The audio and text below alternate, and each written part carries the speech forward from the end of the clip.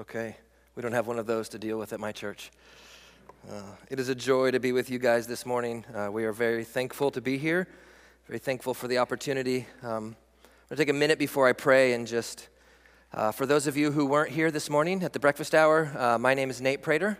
My wife Amanda, daughters Josie, Susanna, and then Danny just took off to the elementary age class. But we are thankful to be here this morning. As many of you may know, we are prayerfully considering and praying through with the elders of Embassy Church about the potential to be a part of the church plant in Woodstock. And so, again, overjoyed to be here this morning. As I was thinking about what to share, I'd been listening to some podcasts recently about church planting. And one of the podcasts was very helpful. One of the men was speaking to a conference geared for church planters. And he was talking to this group of church planters, potential church planters, pastors who had planted churches. And as he was talking about getting ready to plant a church, one of the things he said is that it's very easy to focus on the what and the how. What are we going to do? How are we going to do it? How are we going to be different than the other churches? And he said what people really need to hear is why. Why do you want to plant a church? And so as you heard, the sermon title this morning is Compelled by Christ's Love. And that is the simple answer to why it is that we would want to plant a church, and really that any of us would want to do anything in the name of Christ. We are compelled by his love. And so I'm going to pray now, and then we're going to read through a section of 2 Corinthians chapter 5. Would you pray with me? Father in heaven, Lord, this morning, what each one of us need more than the food that sustains our body, more than the water that we drink, more than the air that we breathe, oh God, is we need to hear from you. We need to hear from you, and to that end, we are eternally grateful for the gift of the Scriptures, for the Word of God that has been given to us, that reveals to us the revelation of Jesus Christ, how you are reconciling mankind in and through the person and work of Jesus Christ. And so we pray, oh God, that this morning you would not leave us unchanged, but that this morning, as a sheer act of mercy and grace, that you would conform us more into the image of Christ, that we would, Lord, for some of us, trust for the first time in the Lord Jesus. For others, that our faith would be strengthened, that our walk would be strengthened, that our testimonies would be strengthened, and that we would be burdened, Lord, afresh, anew, and in deeper ways to share this message of reconciliation with a lost world. Lord, burden our hearts for the world. So many who don't know Christ in a culture that is rapidly, in many ways, moving away from anything having to do with the gospel. We pray that you would grant revival within your church, that you would be growing your church, Lord Jesus. So we ask now that you would illumine our hearts, that we could indeed know the love of Christ, which surpasses understanding. Father, we come to you dependent, relying on the Holy Spirit to do that work in us. We pray in Christ's name. Amen. We're going to be in 2 Corinthians chapter 5. I'm going to begin reading in verse 13 through the end of the chapter. The Apostle Paul writes, "For if we are beside ourselves, it is for God. If we are of sound mind, it is for you. For the love of Christ controls us, having concluded this, that one died for all, therefore all died. And he died for all, so that they who live might no longer live for themselves, but for him who died and rose again on their behalf. Therefore, from now on we recognize no one according to the flesh, even though we have known Christ according to the flesh, yet now we know him in this way no longer. Therefore, if anyone is in Christ, he is a new creature. The old things passed away. Behold, new things have come. Now all these things are from God, who reconciled us to himself through Christ and gave us the ministry of reconciliation. Namely, that God was in Christ reconciling the world to himself, not counting their trespasses against them. And he has committed to us the word of reconciliation. Therefore, we are ambassadors for Christ, as though God were making an appeal through us. We beg you, on behalf of Christ, be reconciled to God. He made him who knew no sin to be sin on our behalf, so that we might become the righteousness of God in him. This is the word of God. I want to take just a minute. I know you guys haven't been in the book of 2 Corinthians, to just give a brief introduction to help us understand what's going on. What has led the Apostle Paul to make this statement? We see in chapters 1 and 2, Paul's basic introduction as he begins to address the church. Paul writes to them. And you've got to love this about the epistles, the personal nature that we see in the Bible. But Paul writes to them because they're wondering, Paul, why haven't you come to us, man? We heard you were coming. You're not here. What's going on? So Paul writes to address that. Paul tells them, in light of his trip to Troas and how the Lord opened a door for ministry, and yet he didn't have any peace in his heart because he didn't see Titus. And so he tells them about that. Paul tells them that even when things don't go according to our plan, God is still in control. We can rest in that. God always, Paul said, leads us in triumph in Christ Jesus. Now, without getting too deep into that, I find it absolutely amazing that Paul says, this is what's going on. I had these plans, man, and they were good plans, I thought, for the gospel. And this is what we were going to do, and things didn't go at all according to my plan. And yet, God opened a door for the ministry of the gospel. And Paul says, that open door for the ministry of the gospel is God leading us in triumph. So that the triumphant life is the life that is lived, led by God the Spirit for the sake of gospel ministry. It's chapters 1 and 2. Chapter 3, Paul is talking about the idea that this knowledge of God, which we have received, is made known through the new covenant.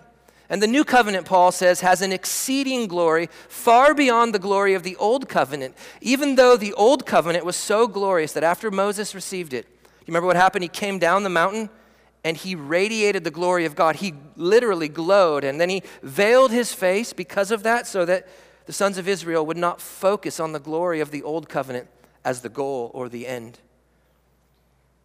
Chapter 4, Paul says that we have been entrusted with this ministry of new covenant ministry, reconciliation with God, ambassadors for Christ. And then he says, but, and many of us understand this, feel this, recognize this, we have this treasure, Paul says, in earthen vessels, which means that we are going to suffer for the sake of the gospel.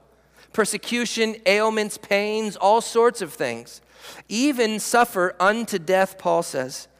And yet, we don't lose heart. And that's where chapter 5 picks up. At the beginning of chapter 5, Paul tells them, you know what, it's really okay if we die. Now, that's not a message that we hear very often, especially in our culture, right? Think about it. Modern medicine, by the way, of which I am very grateful to God. I thank God all of the time that providentially we live when we do in God's redemptive plan and all of this. I thank God for modern medicine. But modern medicine in many ways becomes mankind's attempt to subvert the inevitability of death. And Paul says, no, listen, as Christians, it's really okay if we die, because if we die instantly, as Christians, in the presence of the Lord, and that is where our great hope and our desires find their fulfillment, in the presence of Jesus. And so Paul says, it's really okay if we die. And actually, we're not focused primarily on the healing of these bodies. We're not focused primarily on the maintenance of these bodies, but what all of us are actually longing for. And I don't know if we've thought about that this morning or not, but what all of us are actually longing for is the resurrection body that will be ours based on the work of Christ for us. And so as you think about it, we pray, don't we? We pray for God to heal people, our loved ones, our friends, and we should pray that God would even heal our enemies at times, to love them. And yet, the ultimate cry of our heart, as our Lord Jesus taught us to pray, is that he would return and bring his kingdom on earth as it is in heaven. That we would live eternally, never to face the corruption of death in the resurrected bodies. Paul goes on and he says that God is the one who has prepared us for this in verse 5. In verses 6 and 7, Paul then says that we are therefore in good courage with a upbeat heart, as it were, walking by faith and not by sight. Now, I don't know you guys very well. My wife will attest to this. This verse to me is absolutely critical to what it means to be a Christian. I mean, there are times when what it looks like before us, the events of the days and the weeks that we're facing just seem like there is no way that this is good for me. How in the world is this good for me? And at that moment, I have a couple options. I can, one, walk by sight. In other words, I can make decisions based on what I see outside of what God tells me. And many times, the world is overwhelming when we walk by sight, isn't it? We face obstacles on a daily basis. And what Paul says here is that we do not walk by sight, but by faith. We live our lives by faith, trusting primarily in the revealed will of God through the Word of God, which focuses us on the Son of God. And so we walk, as it were, we live our lives trusting richly and deeply in the promises of God that come to us through the gospel message.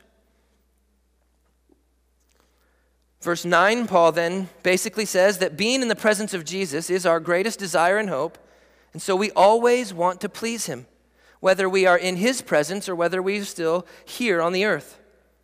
Verse 10, we want to please him also because we know that someday each one of us, loved ones, will stand before the judgment seat of Christ.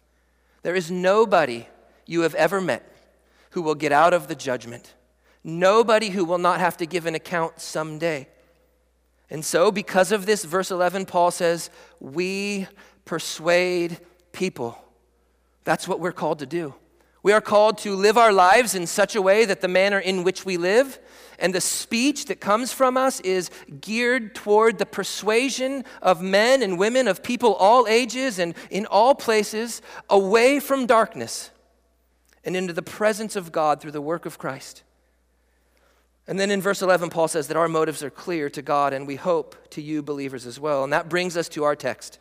And so today we want to talk about, and I want to share with you a little bit about why we're here, and whether or not we end up finding ourselves in Woodstocks or continue serving the Lord elsewhere. This is true of us no matter where we are. We are compelled by Christ's love for us. And so this morning, as we look at the text, we're going to see three things. First, we're going to see the declaration. The declaration. Next, we'll move on to the doctrinal foundation. And then finally, we will look at the divine commission. So this morning, first, we want to look at the declaration. We're going to look into verse 14. Paul says this, for the love of Christ controls us. And that's the declaration as Paul talks about it. And you just think about the laundry list of things that Paul went through. The beatings, the whipping, the shipwrecked, stoned and left for dead. Besides the countless many times that Paul would have been persecuted and pushed away from those who loved him, leaving his faith in Judaism, turning to Christ. And Paul says it is the love of Christ that controls him. Now this word control, this is a powerful word, as it were, that Paul uses. And the idea is that this word was used of when something was held together or bound together, something united together, or something that was pressed in hard around. You've heard the term hard pressed. If you're hard pressed by your circumstances, everything is pressing in against you, not always for bad, sometimes for good, as is the case here. But you're pressed in, as it were, into an inevitability, that something will happen. And then the word, of course, became used in the way to speak of providing the impulse for something, what compelled me. And that's the way that Paul uses it. I was reminded of, right when me and Amanda first got married, I worked in a lumber yard. And so I was low man on the totem pole. So this meant that what I did was you had people who would come in and they would be picking out their boards.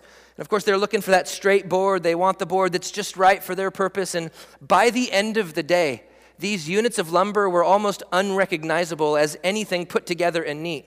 And so what we would do is we would drive the forklifts around, and we would pick up all of what we called the coals. They were all the warped and crooked boards, and we would stack them on the forks as neat as we could. And man, as we were driving these over to a certain spot in the lumber yard, it didn't even look like lumber really at that point. Everything was crooked, but we took it over to this machine. It was called our binding machine. And there was this metal banding that you would wrap around the units of lumber in a number of places. And then there was this little mechanism. You put the two pieces of the metal banding in there and you cranked this ratchet. And all of the sudden, this wood became more and more bound together. It was hard pressed by this. So as it were, the unit of lumber was compelled to do and to act a certain way, to do something. And Paul says really that's what happened, is that in that sense, the love of Christ had affected Paul in such a way that he was compelled or impelled in his life to do these things. Now, the fact that Paul is talking about Christ's love for us primarily and not primarily our love for Christ, I think becomes absolutely clear in the text. As we read through and we see that it is Jesus who has died on our behalf, it is God who has reconciled us. But we hear verses as well like 1 John 4:10, when John writes, "In this is love, not that we loved God, but that he loved us and sent his Son to be the propitiation for our sins." Or in the Gospel of John, chapter 13 and verse 1, says this, "Jesus, knowing that his hour had come, that he would depart out of the world to the Father, having loved his own who were in the world, he loved them to the end."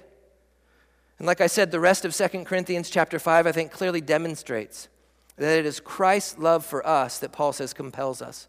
Now, of course, that love that Christ has for us becomes the foundation of our love for him.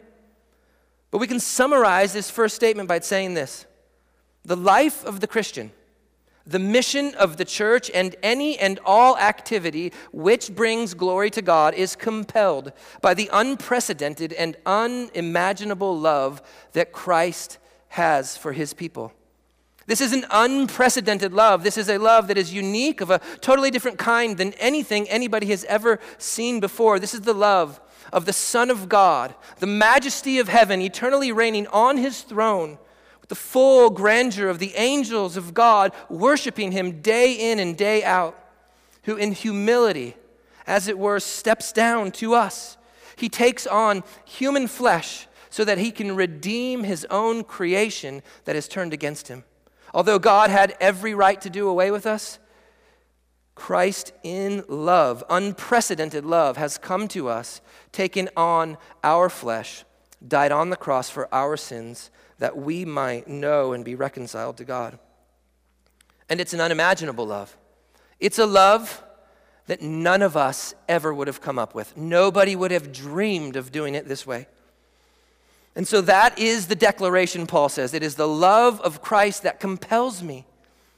And for Amanda and myself and for our girls, and I pray for all of you that that would be the impulse of your life too, that it would be the love of Christ that compels you. I was reading Charles Spurgeon on this. And we're going to see as we move on to this, there is a doctrinal foundation. And Spurgeon said, if you are feeling dry this morning, and loved ones, I've been there. Friends, I have been there. I have felt dry in my faith. I've felt as if this great love of Christ is really not affecting me in ways that I knew it should. And Spurgeon simply said this. A lot of people, he would say, they want to pull you away from doctrine, from engaging the truths of God's word and the scriptures. And Spurgeon said, if you want to be rekindled in that fire, that we need to dive deeper into that. And that moves us on to our second point, the doctrinal foundation.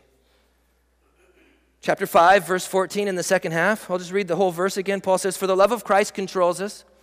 Notice this, having concluded this, that one died for all, therefore all died. But notice that those three words, having concluded this. That means that this compelling force of Christ's love for us, that if it is going to render in our lives activities pleasing to the Lord, activities of fruitfulness in our lives, then there are conclusions to be made. There are doctrinal foundations that must undergird it.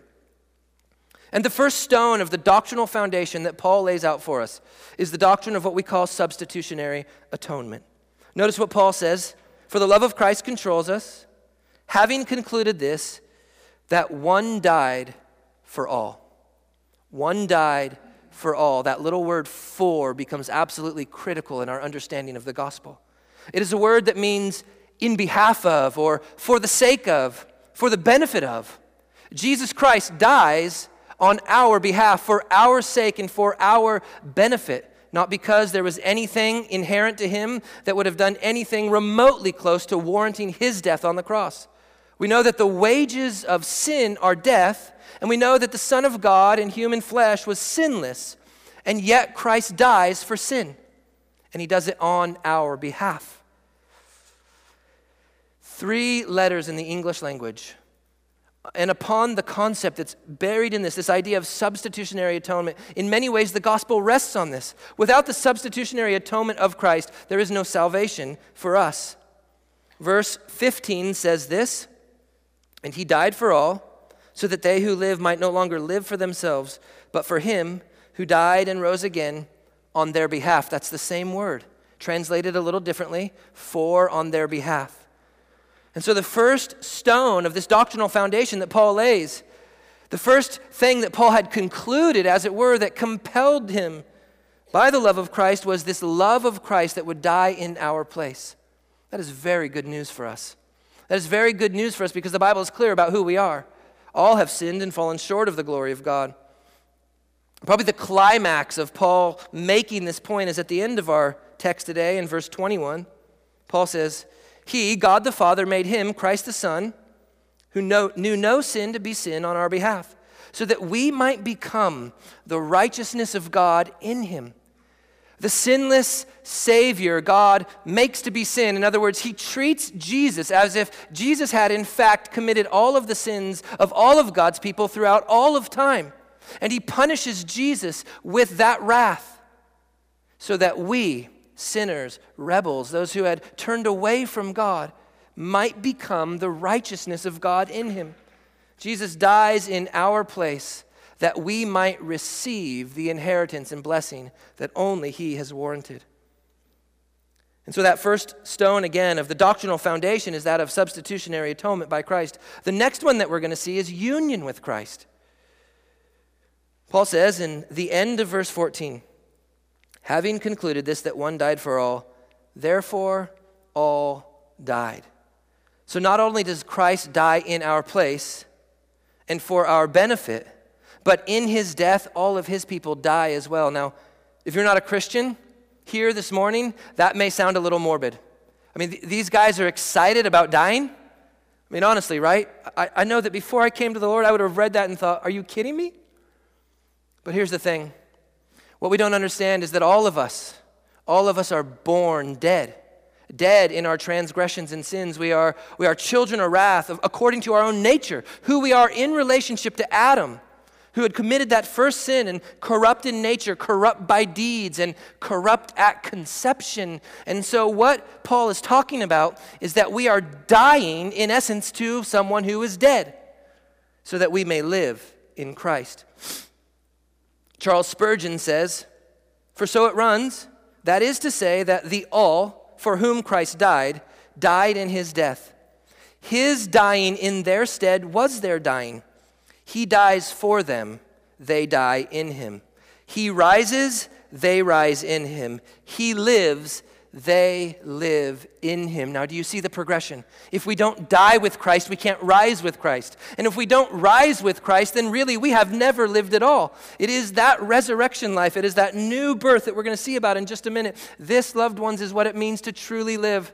And I am bombarded, as many of you are, all the time. I have a bunch of friends from high school. Man, you got to understand my high school life. Not Christian at all. I mean, we hit the party scene, we did it all. And my friends often, and even to this day, man, come on, Nate, don't you want to live a little? Do you remember when you used to really live? And all I can remember is death. All I can remember is that never was I ever fulfilled in a party. All I wanted to do was go back the next day and do the same thing. You know why? Because it couldn't fulfill me. My heart was longing for something. I was longing for jubilee. I was longing for joy. I was longing for fulfillment.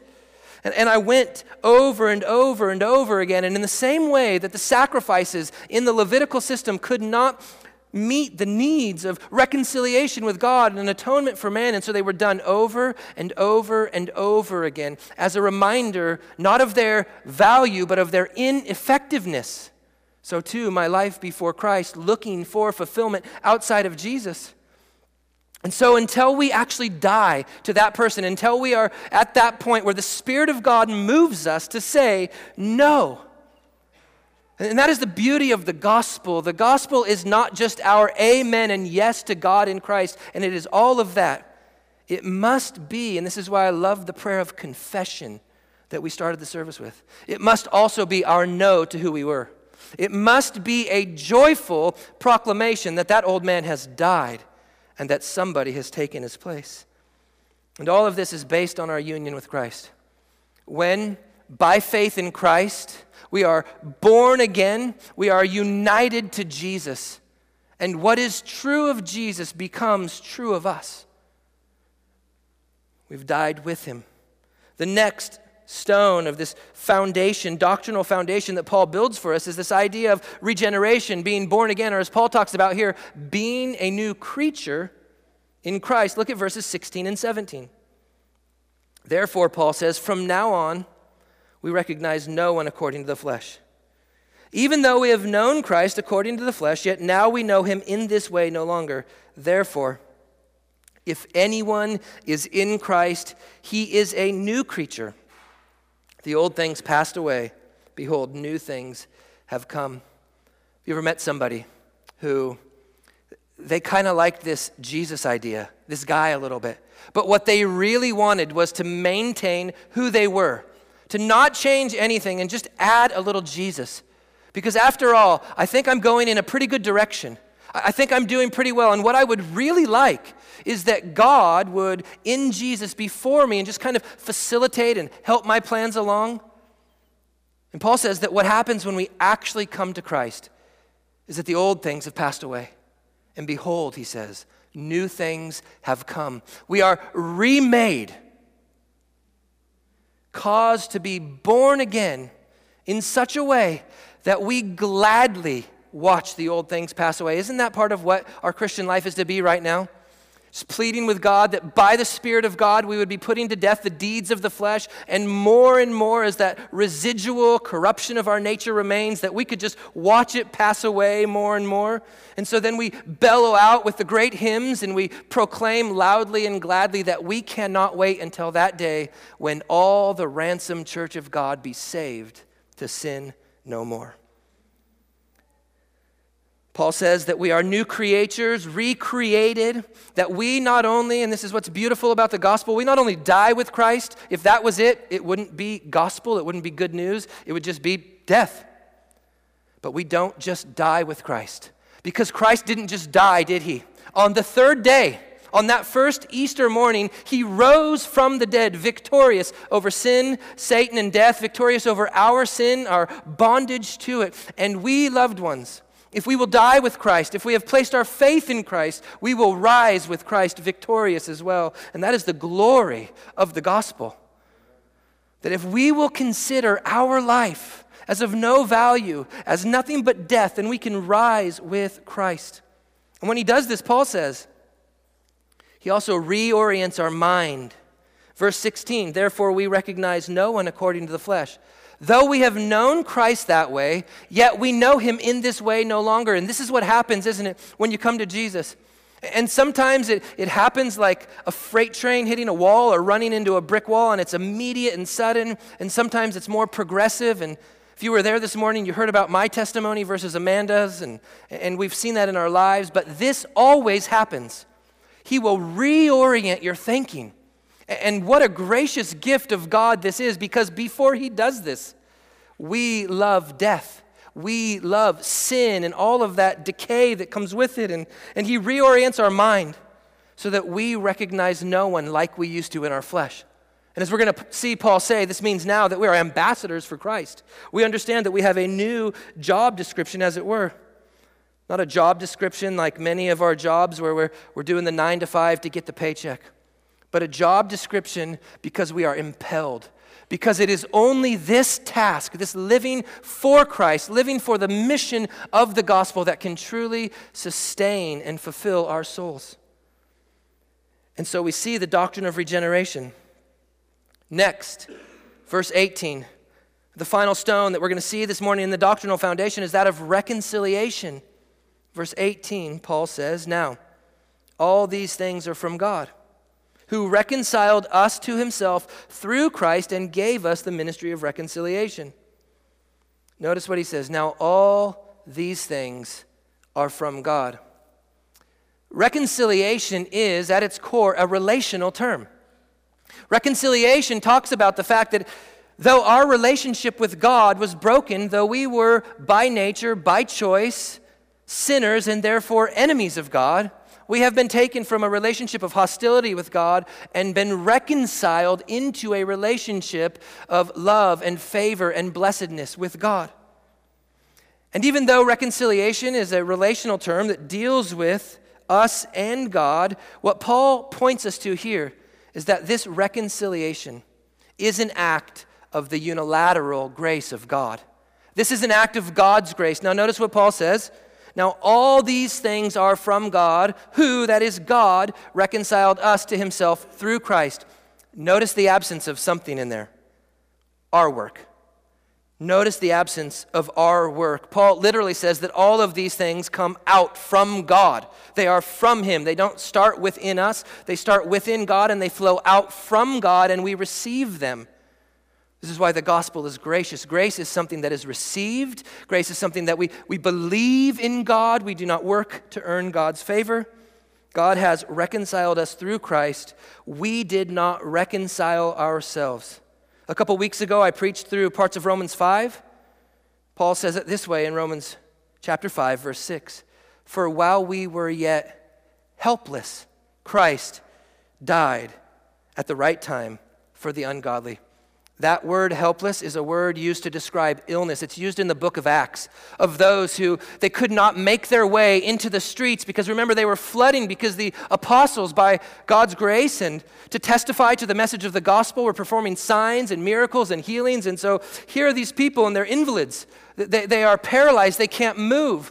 And they had absolutely no ability because of their illness to even crawl forward one step to place themselves on the street where even the shadow of the apostles might fall on them and heal them. And so what happened? Because they were helpless, somebody had to come and lift them up and lift their pallets and do all of the work to put them in the place where they could receive that blessing. While we were still helpless, Christ died for us. In chapter 10 of Romans 5 again, we read, for if while we were enemies, we were reconciled to God through the death of his son. While we were enemies, we were reconciled. And so that God does not reconcile based on anything that we do, but because of his love for us. And of course, this is why Paul talks about the fact that it is the love of Christ that compels him. Paul recognizes who he is, who all of us are. There's nothing inherent to him. And so finally, we come to the third part, which is the divine commission. The divine commission, which is to say this: we must preach loudly and proudly the free mercies of the grace of God. And as a matter of fact, as you finish Romans chapter 5, as Paul has worked in Romans chapter 4, that justification is by faith alone, in the person of Christ alone, by the grace of God alone, and you work through chapter 5 and you see what Adam has done to us as our representative and what Christ has done for us. And by the time you get to the end of that, Paul says that where sin increases, you remember this, grace abounds all the more. And then in chapter 6, the rhetorical question is this: well, if our sin increasing means that God's grace increases, and grace is obviously a good thing, shouldn't we continue to sin that grace may abound? And of course, Paul refutes that, but my point is this: when we have proclaimed the gospel and the free, rich mercy of God, it should beg the question at some point, wow, well, does that mean we should keep sinning? Of course, the answer is no, and Paul goes to regeneration. You don't understand what happens when you become a Christian. You can't do that, but that's how free it is. That's how free the gospel is. And yet the freedom, the freeness of the gospel and the offer does not negate the fact that there is indeed a divine commission on our life. And that's what we see. Now, if we can back up all the way to verse 15, Paul says this: and he died for all, so that they who live might no longer live for themselves, but for him who died and rose again on their behalf. And Paul's going to touch, in essence, what we're going to see at the end of this text right now is sort of the job description. What does it look like to live for him who died on our behalf? And Paul's going to say, we have been graciously given a ministry, a service of reconciliation. Look at verses 18 and 19 again. Now, all these things are from God who reconciled us to himself through Christ and gave us the ministry of reconciliation, namely, that God was in Christ reconciling the world to himself, not counting their trespasses against them, and he has committed to us the word of reconciliation.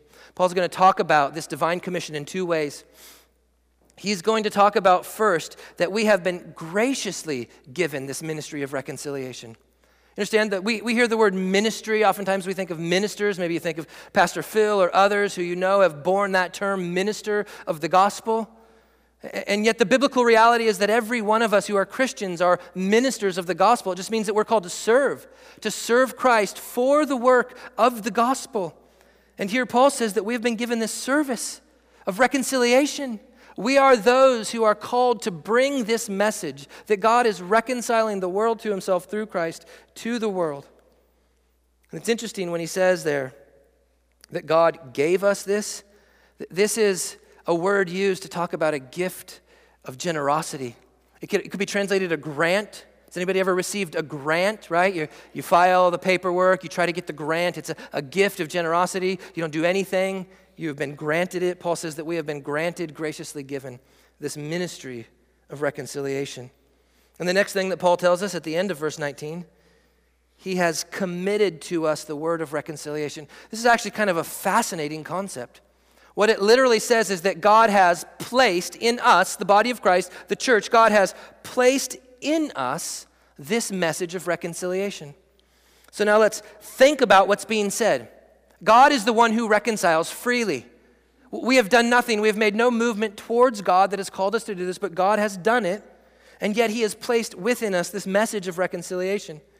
And so in summary, we could say this, that the accomplishment of redemption, the accomplishment of reconciliation between God and man has come forth solely from God through a unilateral movement of divine grace to fallen sinners through the person and work of Jesus. That's the God side of it. And then this. But this message has been graciously and generously placed within the body of Christ so that the reception of this reconciliation cannot take place apart from the ministry of the body of Christ. What a gift that God would allow us to partake in his redemptive work of salvation. And so in verse 20, Paul says simply this, therefore, we are ambassadors for Christ. As though God were making an appeal through us, we beg you on behalf of Christ, be reconciled to God.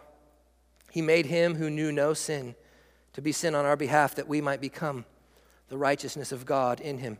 I was actually kind of chuckling in a good way, very excited that I get to preach just a little bit on this fact that we are ambassadors for Christ at the embassy. I mean, if that's not fitting, I don't know what is. An ambassador, of course, is an accredited diplomat sent by his country as an official representative in a foreign land. I mean, we are citizens of heaven. This is not our home. We seek a city not here, but a city made by God, and we are laboring to see people come to know Christ as ambassadors for Christ, to be a part of that, to have that hope, to partake in that city someday. And of course, ambassadors work in their local embassy. So I would just encourage each one of you, especially if you are members and faithful attenders of the Embassy Church, to wear that as a mantle. Wear that and loudly and proudly live your life for the glory of Christ. Ambassadors for Christ.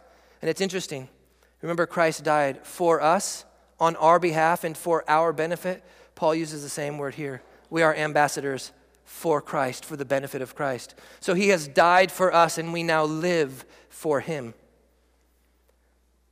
Paul says that as ambassadors, we plead with people as though God himself were making an appeal through us. What an amazing thought. We plead with people as though God Almighty were making an appeal through us for the souls of men. We plead with people on behalf of and for the sake of Jesus. Let me just pause there for a moment. There is no greater honor that could be bestowed on any of us than to plead with people. Now think about what that means. We're pleading for them to come to repentance, to come and know Jesus. So that means that we are doing the most loving thing that we could for them. We could not love in a higher way than that, to plead with them to come and know Jesus, to experience life, resurrection life, to live in such a way that they will never die again. Though physically their bodies may perish, they will live forever. What more could we do for people than that? And not only do we plead with them, but we plead on behalf of Christ. There is nothing, no one, no cause, no mission, no purpose more glorious than pleading on behalf of the Lord of glory himself. And so we do the most loving thing we can for people. the absolute most loving thing that we can for people, and we do it on behalf of the absolute most loving, glorious, and wonderful person that we could. I mean, this sounds like a pretty good deal. And then finally, we plead with people to be reconciled to God through Christ Jesus.